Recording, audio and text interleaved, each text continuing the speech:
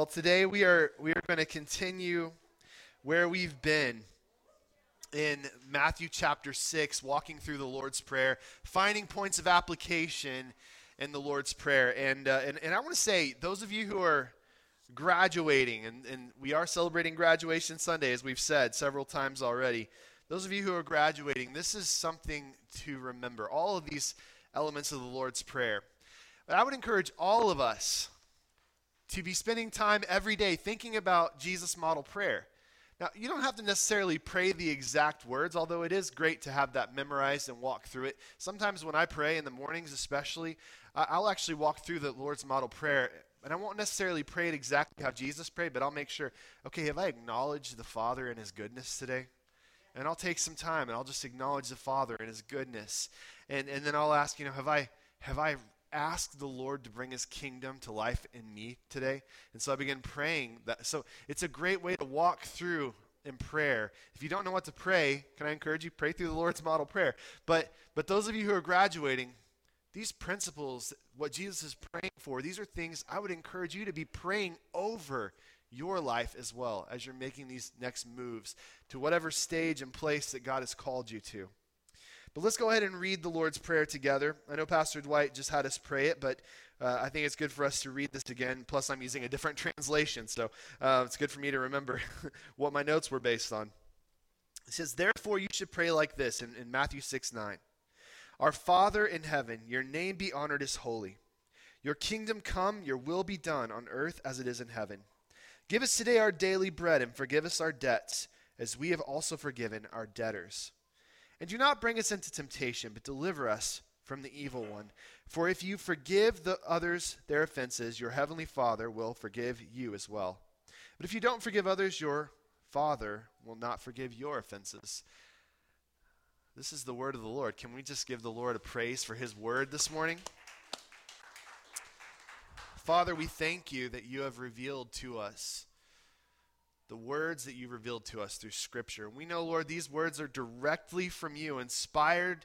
You inspired the hands of men to write these words. But Father, we know that ultimately these are your words, and we know this prayer from Jesus is so important because this is the Son of God revealing to us a structure for prayer, a way that we ought to pray. And so I just believe this morning, Lord, we need to pay attention to this. We need to pay attention to this section about forgiveness and talk about what it means to be someone who's forgiven and then to extend forgiveness to others and how that relates to temptation. And Father, so this morning I just want to pray that you would help us, because the reality is we're not going to be able to understand what you want to speak to us this morning. We're not going to be able to understand the implications of this text unless the Holy Spirit intervenes, unless the Holy Spirit speaks to our hearts. So Holy Spirit, please come today and speak to us, that we would not be hearers of the word only, but doers also. We pray these things in Jesus' name. Amen. So, I had this particular experience in my ministry. Early on, I was a young pastor. I was pastoring this little rural church. Still don't know why in the world they asked a 20-something. I was like 23 when they hired me to be their pastor. Crazy. I didn't know what I was doing at all. But they brought me on, and it was a great blessing. It was a huge, enriching time in my life. And I remember one Sunday, I was learning to preach. I really was. And every week I would show up to church, and I'd studied, and I was just like, Lord, I have no idea what's going to happen today. I don't know if this is going to sink or swim. And I still, by the way, approach preaching that way. But I remember being nervous. And we were preaching through Romans because I just felt, I didn't know, I was like, Lord, I don't know what else to do. I just want to preach the strongest gospel messages I can, and so Romans, And I remember this one week, I don't remember the text, but I remember this week I got up and I was delivering the gospel. I was calling people to repentance. And this young man, well, not a man, he was a kid, probably a 9-year-old, 10-year-old kid, about the same age as my Ellie. He falls to his knees and begins to cry out. And now, you guys remember I grew up in a Baptist church, right? That freaked me out.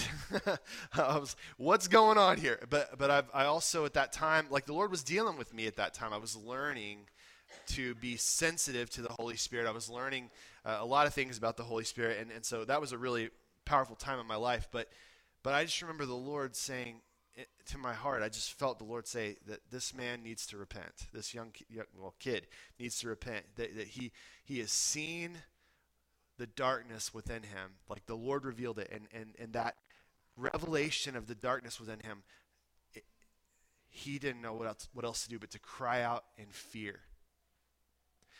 And mind you, this was not a fire and brimstone sermon that I was preaching. You all know me by now. I'm not too much of a fire and brimstone guy, but it was the gospel laid clearly, and the Holy Spirit spoke to this young kid, and he was overwhelmed. And here's the reality. Every person alive faces a dark hole of gloom and doom apart from Christ. We don't think about that very often in America. We don't like to think about hard things. So we tend to try to medicate ourselves. We medicate ourselves with YouTube videos and social media and material wealth and things. Binging Netflix shows. You know, we medicate ourselves in a variety of ways. We don't like to think about uncomfortable things. But the Holy Spirit knows that we need to see the darkness if we're to come to the light. I'm going to read you a quote from Jonathan Edwards' pamphlet on revival. This is great. Now, I'm going to warn you, it's in an older dialect of English, okay? This was written in the 1600s. So it's probably not going to be, I've read it dozens of times, and I still struggle to get through it. So I'm going to do my best, but we'll summarize it at the end. Here's what Jonathan Edwards wrote. He said, "There are none of us but do suppose, and would have been ready at any time to say it, that the misery of hell is doubtless so dreadful and eternity so vast that if a person should have a clear apprehension of that misery as it is, it would be more that his feeble frame could bear, and especially if at the same time he saw himself in great danger of it, and be utterly uncertain whether he should be delivered from it, yea, and to have no security from it one day or hour. If we consider human nature, we must not wonder that when persons have a great sense of that which is so amazingly dreadful, and also have a great view of their own wickedness and God's anger, that things seem to them to forebode speedy and immediate destruction. We see the nature of man to be such that when he is in danger of some terrible calamity, to which he is greatly exposed, he is ready upon every occasion to think that now it is coming. When persons' hearts are full of fear in a time of war, they are ready to tremble at the shaking of a leaf, and to expect the enemy every minute, and to say within themselves, now I shall be slain. If we should suppose that a person saw himself hanging over a great pit full of fierce and glowing flames by a thread that he knew to be very weak and not sufficient to bear his weight, and knew that multitudes had been in such circumstances before, and that most of them had fallen and perished, and nothing within reach that he could take hold of to save him, what distress would he be in? How ready to think that now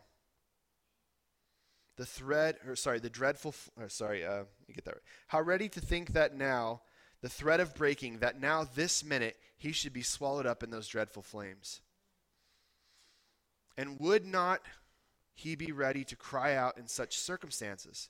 How much more those who see themselves in this manner hanging over an infinitely more exceeding dreadful pit, or held over it in the hand of God, who at the same time they see it to be exceedingly provoked. No wonder that the wrath of God, when manifested but a little to the soul, overbears human strength. It's poetic, beautiful, and terrifying, is it not? And I believe true. I believe what Pastor Jonathan Edwards, all those years ago, during the time of the Great Awakening, as he was preaching, what he wanted people to see is that when the human soul sees the extent of how far from God we truly are, and what our future looks like apart from Christ, Scripture calls it a lake of fire for a reason. Fire destroys. Jonathan Edwards said that we would be struck to the core. Now, this was actually, he was writing in response to critics who said, well, people, they fall over in your meetings. People tremble and shake in your meetings. That's weird. And Jonathan Edwards says, it's not weird if you understand what the Holy Spirit is revealing to them, and that the end result of it is repentance. Right? Now, what does that have to do with this, you would say? I think it's important because this is Jesus' prayer for forgiveness. And Christians, I think we need to reflect more sometimes on what exactly we have been saved from. It is too often that we become comfortable in our own skin, thinking that somehow it is our righteousness that God has responded to, rather than his faithfulness that we have responded to. How do we receive forgiveness? We don't receive forgiveness on the basis of our good works. We receive forgiveness on the basis of the blood of Christ shed for us. So I want to give a few thoughts out of this section, and I want us to chew on it here for a bit. The first thing I want to point out is that those who have experienced forgiveness are most empowered to forgive. Here's why. Because, Christian, you have stared into the depths of hell. If that keeps doing it, I will switch microphones. You have stared into the depths of hell. How do I know that? Because in order to become a believer, you first have to understand how broken you are, and you are in need of repentance in order to be restored. We'll move to this one. How about that? Microphone, but this little microphone's been having some trouble lately. We'll have to figure that out. So anyway, I gotta switch to the handheld. I hope I don't throw it at anybody on accident. If I get a little fiery up here. Okay, but we have stared into the depths of hell. We know what brokenness looks like because we've seen our redemption. If you've become a Christian, at some point in your life, you came to a place where you knew that your only hope was in Christ, that you had nothing in yourself to give, but only to come to Jesus Christ in order to be restored. Right? We should have had a point where we've understood our own brokenness. Christian, you've come to the place at some point in your life where you knew that if Christ didn't intervene, you were as someone standing over a precipice, looking down into an eternity separated from God in the flames of hell. That's important, because if you've been forgiven to that degree, then you are most empowered to forgive others who have offended you to an infinitely less degree than you have offended God. Forgiveness, it ultimately is about freedom when we think about it. It's about freedom because I've been set free from my sins. God no longer holds my sins against me. Anybody else sing this song when you were in Vacation Bible School? Gone, gone, yes, my sins are gone. Anybody? Buried in the deep blue sea. Yes, that's good enough for me. I can live eternally because they're gone. My sins are gone. When the Father looks at you, Christian, I want to remind you of something. When the Father looks at you, he does not see a long list of junk that you're dragging behind you. He sees the righteousness of Jesus. But the reason he sees the righteousness of Jesus is because Jesus spilled his blood for you. The righteous one, the one who knew no sin, became sin for us so that we might become his righteousness, as the Apostle Paul writes. That's why we're set free. So if I did not come to God by my own righteousness, but on the grace of Jesus, and I was forgiven of my sins because of what Christ has done for me, then I forgive others, not on the basis of whether or not they have done rightly by me, but simply on the basis of the fact that I've received grace from God, and I am going to show others his grace by multiplying it out into the world. If we are free ourselves, then each day God grants us forgiveness. Do you know that I didn't stop tallying up marks of sin the moment I was saved? I don't know about you all. Maybe you're more holy than I am. But I have come to this place where I realize every single day I need more dispensations of his grace. I need him to give me more because I do stupid stuff. Okay? I know who I am in Christ. I know what he saved me to be. And do you know that there are times throughout every day where I don't live up to it? And what fills in the gap? Jesus' precious blood and his forgiveness. I lay my head on the pillow at night, every night, and do you know, I'm not stressed out over my sin. It's not because I don't have any. John says that the one who says he doesn't sin is a liar and the truth is not in him. Distrust people who say they stopped sinning. I'm just saying, the Bible says they're a liar. We still wrestle with sin. How do I know? Look, all of the apostles still wrestle with sin. Peter, after Jesus restored him, still wanted to exclude the Gentiles when he was around the Jews in Galatia. Remember that? And Paul had to oppose him to his face. Paul, while he's writing scripture, says, I am weak. In Philippians, Paul says, I have not attained to the place that God has called me up to yet. If they wrestled, I'm going to guarantee you something, we're going to wrestle. I don't even pretend to be as good as Paul or Peter or any of those guys. They literally hung out with Jesus and ate his bread.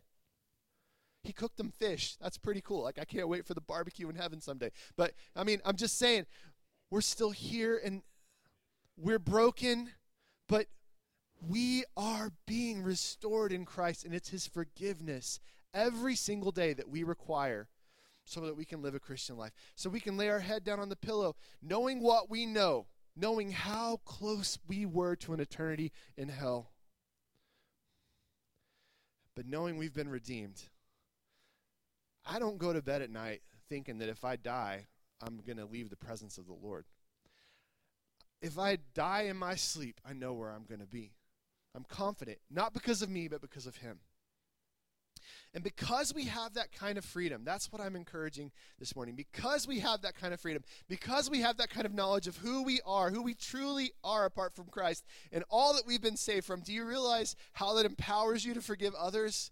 Now, you may be sitting in this room and saying, well, yeah, I know all that, but there's just, there are people in my life, I just really have a hard time forgiving them. I just can't let them off the hook. But I want to encourage you with something. Forgiveness does not always mean forgetting. You can forgive somebody. That means release them from the liability to pay for their sin. You can forgive them of their debt. But that doesn't mean you have to let them constantly abuse you or walk all over you. You don't have to be friends with a jerk, okay? You just don't. But you still have to treat them with kindness and goodness and grace. We release them from liability, just like Jesus has released us from liability.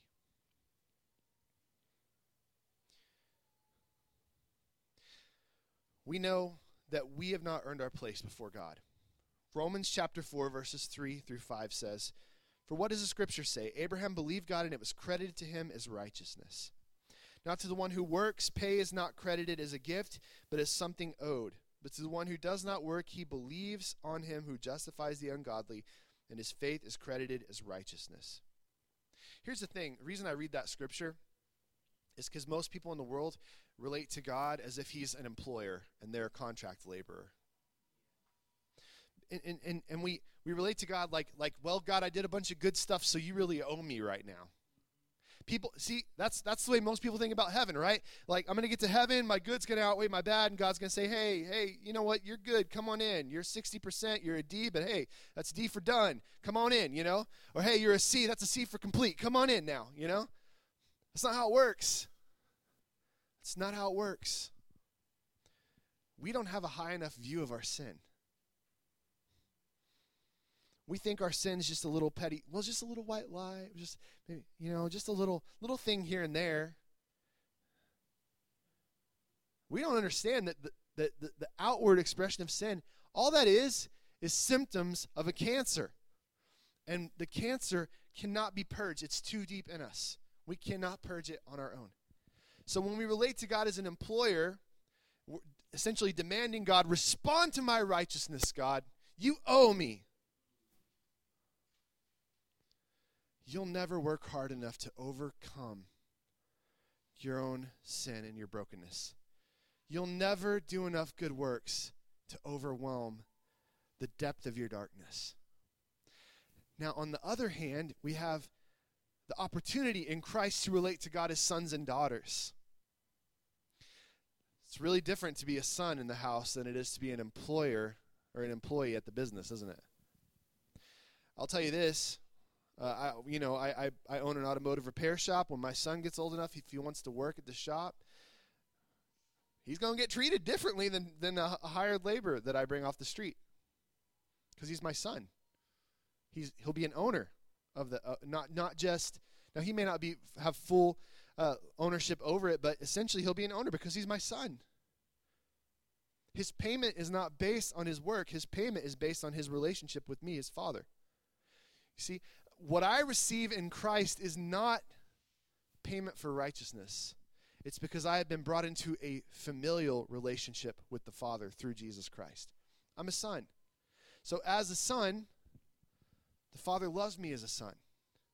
I don't get my payment based upon what I do, but based upon who I am. And that's the mindset that we have to have. I think when we have that mindset, it changes the way that we look at other people as well. John himself also writes in his letter that God's love, our love for God, does not originate with us, right? We love him because he first loved us. So it starts with God. It starts with him reaching out to us. God forgives us, which unlocks us to be able to forgive others. It's an inner transformation. And I would say it's a state of being. Forgiveness is a state of being. It's who we are becoming in Christ. Forgiven people who then can forgive. So think about this real quick. Jesus models this prayer for us, even though he himself he didn't need to be forgiven, right? Jesus, there's not a day in his life where he needed to ask the Father for forgiveness. He never did anything wrong. So we know this prayer is not for him. It's for us. The prayer is a daily reminder that no matter how far we walk down the path of this journey that we call the Christian life, we need forgiveness every day. We need the power of the cross to cancel out insurmountable new debts every single day. And as we realize how much debt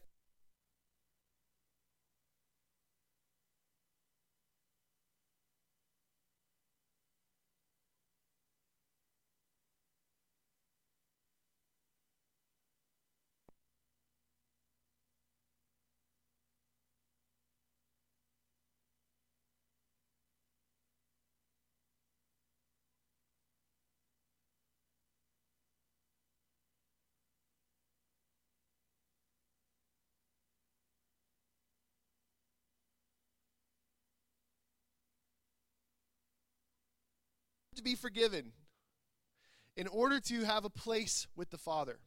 And you know that some of that brokenness still hangs out in here. And you've heard the voice of the old person in you when the enemy, y'all know what I'm talking about here. When the enemy starts to plant an idea into your head and say, hey, that sounds pretty good, that thing over here. It's just like Adam and Eve experienced in the garden. The enemy may say something like, hey, God didn't really say. He didn't really say that you had to do this or that. And you may be like, well, oh, yeah, you know what? Yeah, I can do that. I can do this thing if I want to. You know, recently we've had a whole rash of Christian leaders, public figures who have fallen. Now, why is that? I'll tell you why. It's because the enemy knows exactly where our brokenness is. And these men forgot. They forgot that they stand on the works of Christ and not on their own works. And they started to think, well, you know what? I think I've done so many good things. You know, I deserve this little relationship on the side of my marriage. I deserve it. You know? And the enemy, you know, moved, but they made that decision themselves. You know, you can't say the devil made me do it. Doesn't work, Christians. Stop saying that if you say that. Okay? The devil didn't make you do anything. James even says that our temptation, it's when the devil, he may tempt us in an area where we're weak, but we're the ones who make the choice to follow him into that place. In fact, Paul tells us in 1 Corinthians chapter 10 that no temptation has overtaken you except for that which is common to man. He says, and guess what?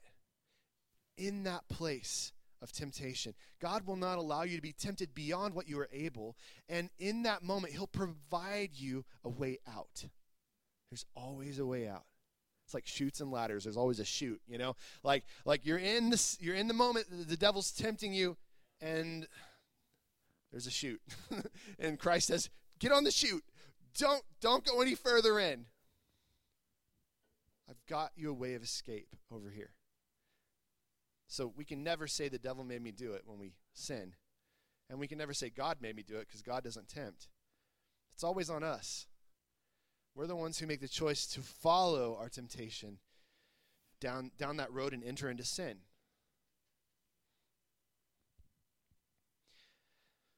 But the reason why I think so many people in our day, so many prominent leaders are falling away from the Lord, I think it has everything to do with we've grown an inflated view of ourselves. Now you may be thinking, well, I don't really think very highly of myself, but I think that we sometimes do the same thing. We start to think, well, you know, I've really been walking with the Lord. I think I've earned a little bit of indulgence over here, you know?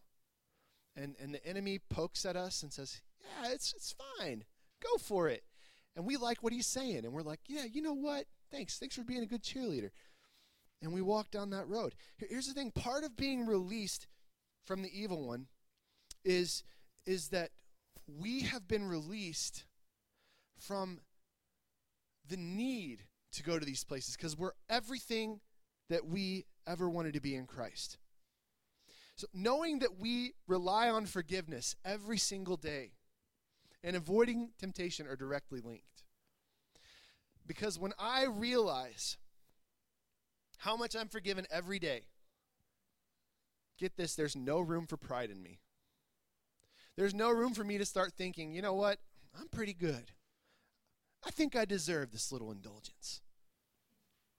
I can't be prideful if I know that I was literally standing over the chasm looking into hell before God snatched me out of the fire. And then it wasn't me, it was him.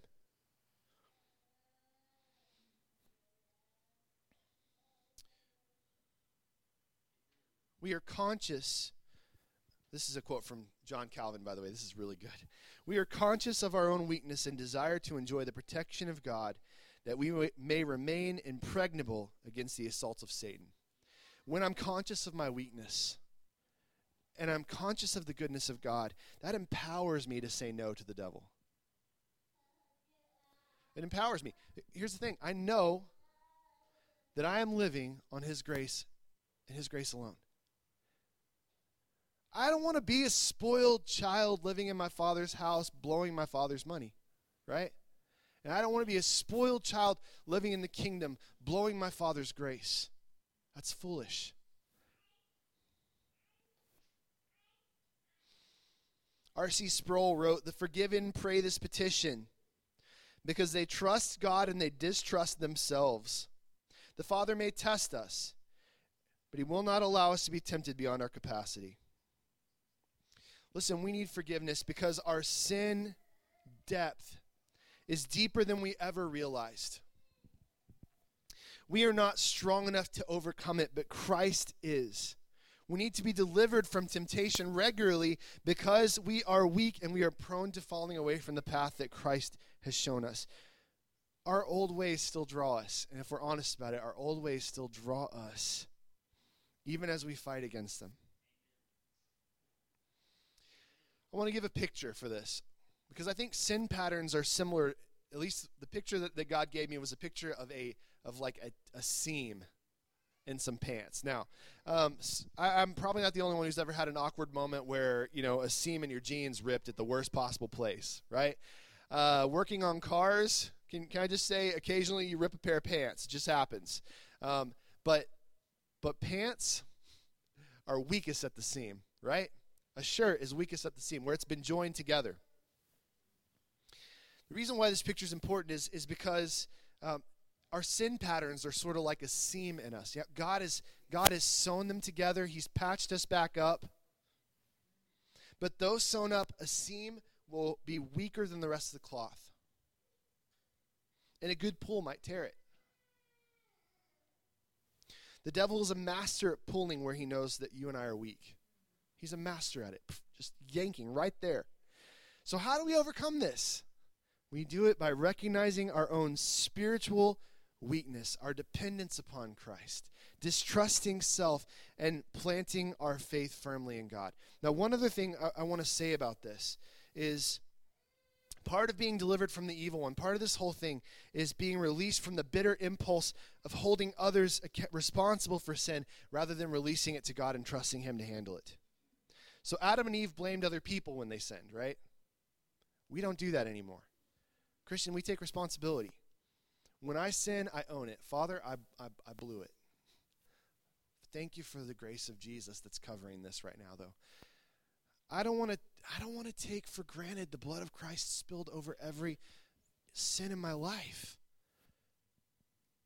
We don't want to be a church that takes the blood of Jesus for granted by just sinning and being like, oh, it's going to be fine. That's what people are doing when they go out and they sin and then they come Sunday and they confess and they're like, okay, Lord, that was a crazy Friday night, but, I'm grateful for the grace of Jesus today, and I know you're going to forgive me today. Man, why would you presume on His grace like that? And why would we despise the blood of Jesus to such a level? To take it lightly. I don't think any Christian ought to do that. And I'm just encouraged. I'm not sitting here, like, my goal here is not to guilt you into anything. But if the Spirit brings conviction, that's great, okay? Because conviction brings life when we repent. Pastor Sam Storms has said that we don't put our faith in our faith, but rather we put our faith in God. He's stable, we are not. If we ever want to overcome sin, we only do so by holding on to the solid rock that is Christ. Everyone and everything else in this world, ourselves included, is shifting sand. On Christ, the solid rock, I stand. All right, one last thing before we close today. People who refuse to forgive likely haven't experienced forgiveness. This is a hard word, but Jesus in verses 14 and 15, he's actually giving an explanation for what he said in verse 12. So understand, all these things are linked, right? If you're a bitter person, if you're someone who is not letting other people off the hook, you're more prone to the attacks of the enemy, you're more prone to temptation. Part of being delivered from that is being someone who releases others because you're experiencing forgiveness. You're not relying on yourself any longer. You're relying on Him. But this is about whether we've actually experienced God's forgiveness. And Jesus doesn't pull any punches. In verse 14, and by the way, I've said this many times, I say it again, I don't think the Holy Spirit makes accidents in inspiration of Scripture. So I think He means every word He says here, and He intended to say it. He says, for if you forgive others their offenses, your heavenly Father will forgive you as well. But if you don't forgive others, your Father will not forgive your offenses. Well, that's a kind of an odd statement in some ways, right? You think about, well, wait, we've been talking about how it's not our righteousness, it's Christ, but this kind of seems like God might be responding to our righteousness. Like if I don't forgive, He won't forgive me, so I have to forgive in order to be forgiven. How does that work? It's like a chicken or the egg thing. But can I just say that it probably isn't as confusing as we might try to make it in our heads. I think here's what he's pointing to. The type of person who has experienced forgiveness is the type of person who forgives others. Do you remember, I'm just going to read this out of Luke chapter 7, verse 41 through 43. He says, a certain moneylender had two debtors. One owed 500 denarii, the other 50. When they could not pay, he canceled the debt for both. Which of them will love him more? Simon answered, this is not Simon Peter, Simon the Pharisee answered, the one, I suppose, for whom he canceled the larger debt. And he said to him, you have judged rightly. Now here's the point Jesus was making.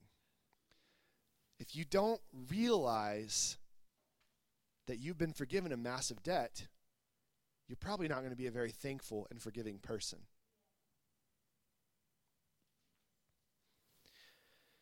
And there are a lot of people who go around acting like and thinking that they're pretty good overall. I'm a pretty decent person. Do you know what the reality is? According to Jesus' metric, that those people are actually the worst. Oh, that's a hard statement, but it's true. The Pharisees were worse than the prostitutes to Jesus, because at least the prostitutes understood they were broken and needed to be forgiven. The Pharisees just thought they were pretty good. Oh, I've been living a Christian life, you know. My grandma was a Christian, raised me in church. I know the Bible. Oh, I can't tell you how many times I've heard somebody say, I know the Bible, but they don't know Jesus. See, that's a big problem. You can know the Bible and not know Jesus. You need to know Jesus. The Pharisees knew the Bible. They had good theology. We would send our kids to their seminary. I'm telling you, they had good theology. They were the right ones. They believed in the resurrection. They had all their ducks in a row. But they didn't know God, and that was the problem.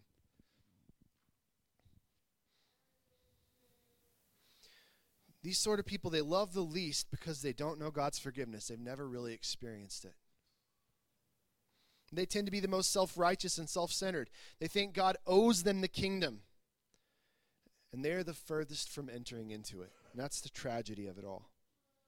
But Jesus' explanation here serves as a warning that we shouldn't be such a person, right? Don't be that kind of person. We all remember the parable of the unforgiving servant, I'm sure, from Matthew chapter 18, the guy who God forgives, and the master forgives him this massive debt. And then he goes out and finds his fellow servant who owes him like $10. And he's like, pay me now. And the guy can't do it, and he throws him in prison. Y'all know what happens to him, right? He ends up way worse off than he was before, in prison forever. His family sold off to pay for the debt. When we refuse to forgive others, we prove within ourselves that we have not known the forgiveness of God. And that's why those who do not forgive should not expect to be forgiven. It's not because we have to forgive so God will forgive you. It's because if you're not the kind of person with a forgiving heart, maybe you're not actually in the state of forgiveness. It's proof of the pudding, if you will. Being under God's forgiveness,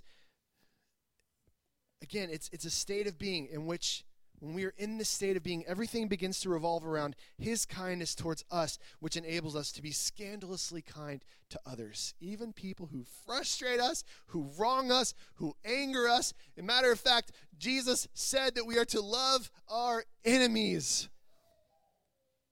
Pray for those who persecute us.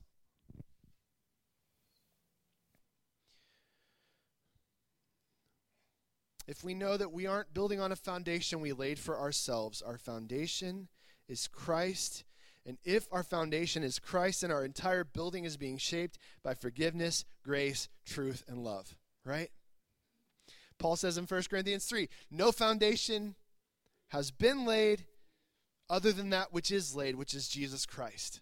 So I guess the question really comes down to, what is the foundation of your life? Is it Christ?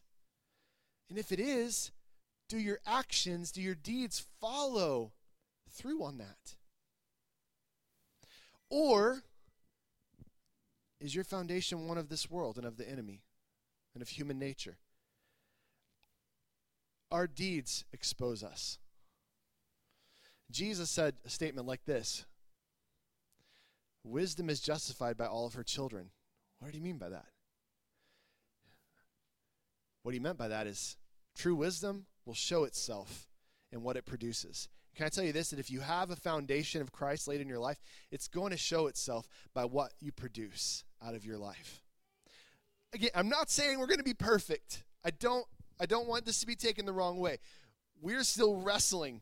But here's what it is. It's a general concept of my life orbits Jesus. And I'm regularly repenting. Look, you're going to catch yourself in moments of unforgiveness. Can I say that? You're going to catch yourself in moments. But then what you do with that is going to be huge in defining your character. Do you repent and immediately believe the gospel again in your own life and go and forgive that person and release them, even if they're still a jerk? Do you let others off the hook like Jesus has let you off the hook? And do you go to him and saying, Master, I'm so thankful for your grace. I blew it this week. Would you forgive me as I'm forgiving others just like you do for me, right?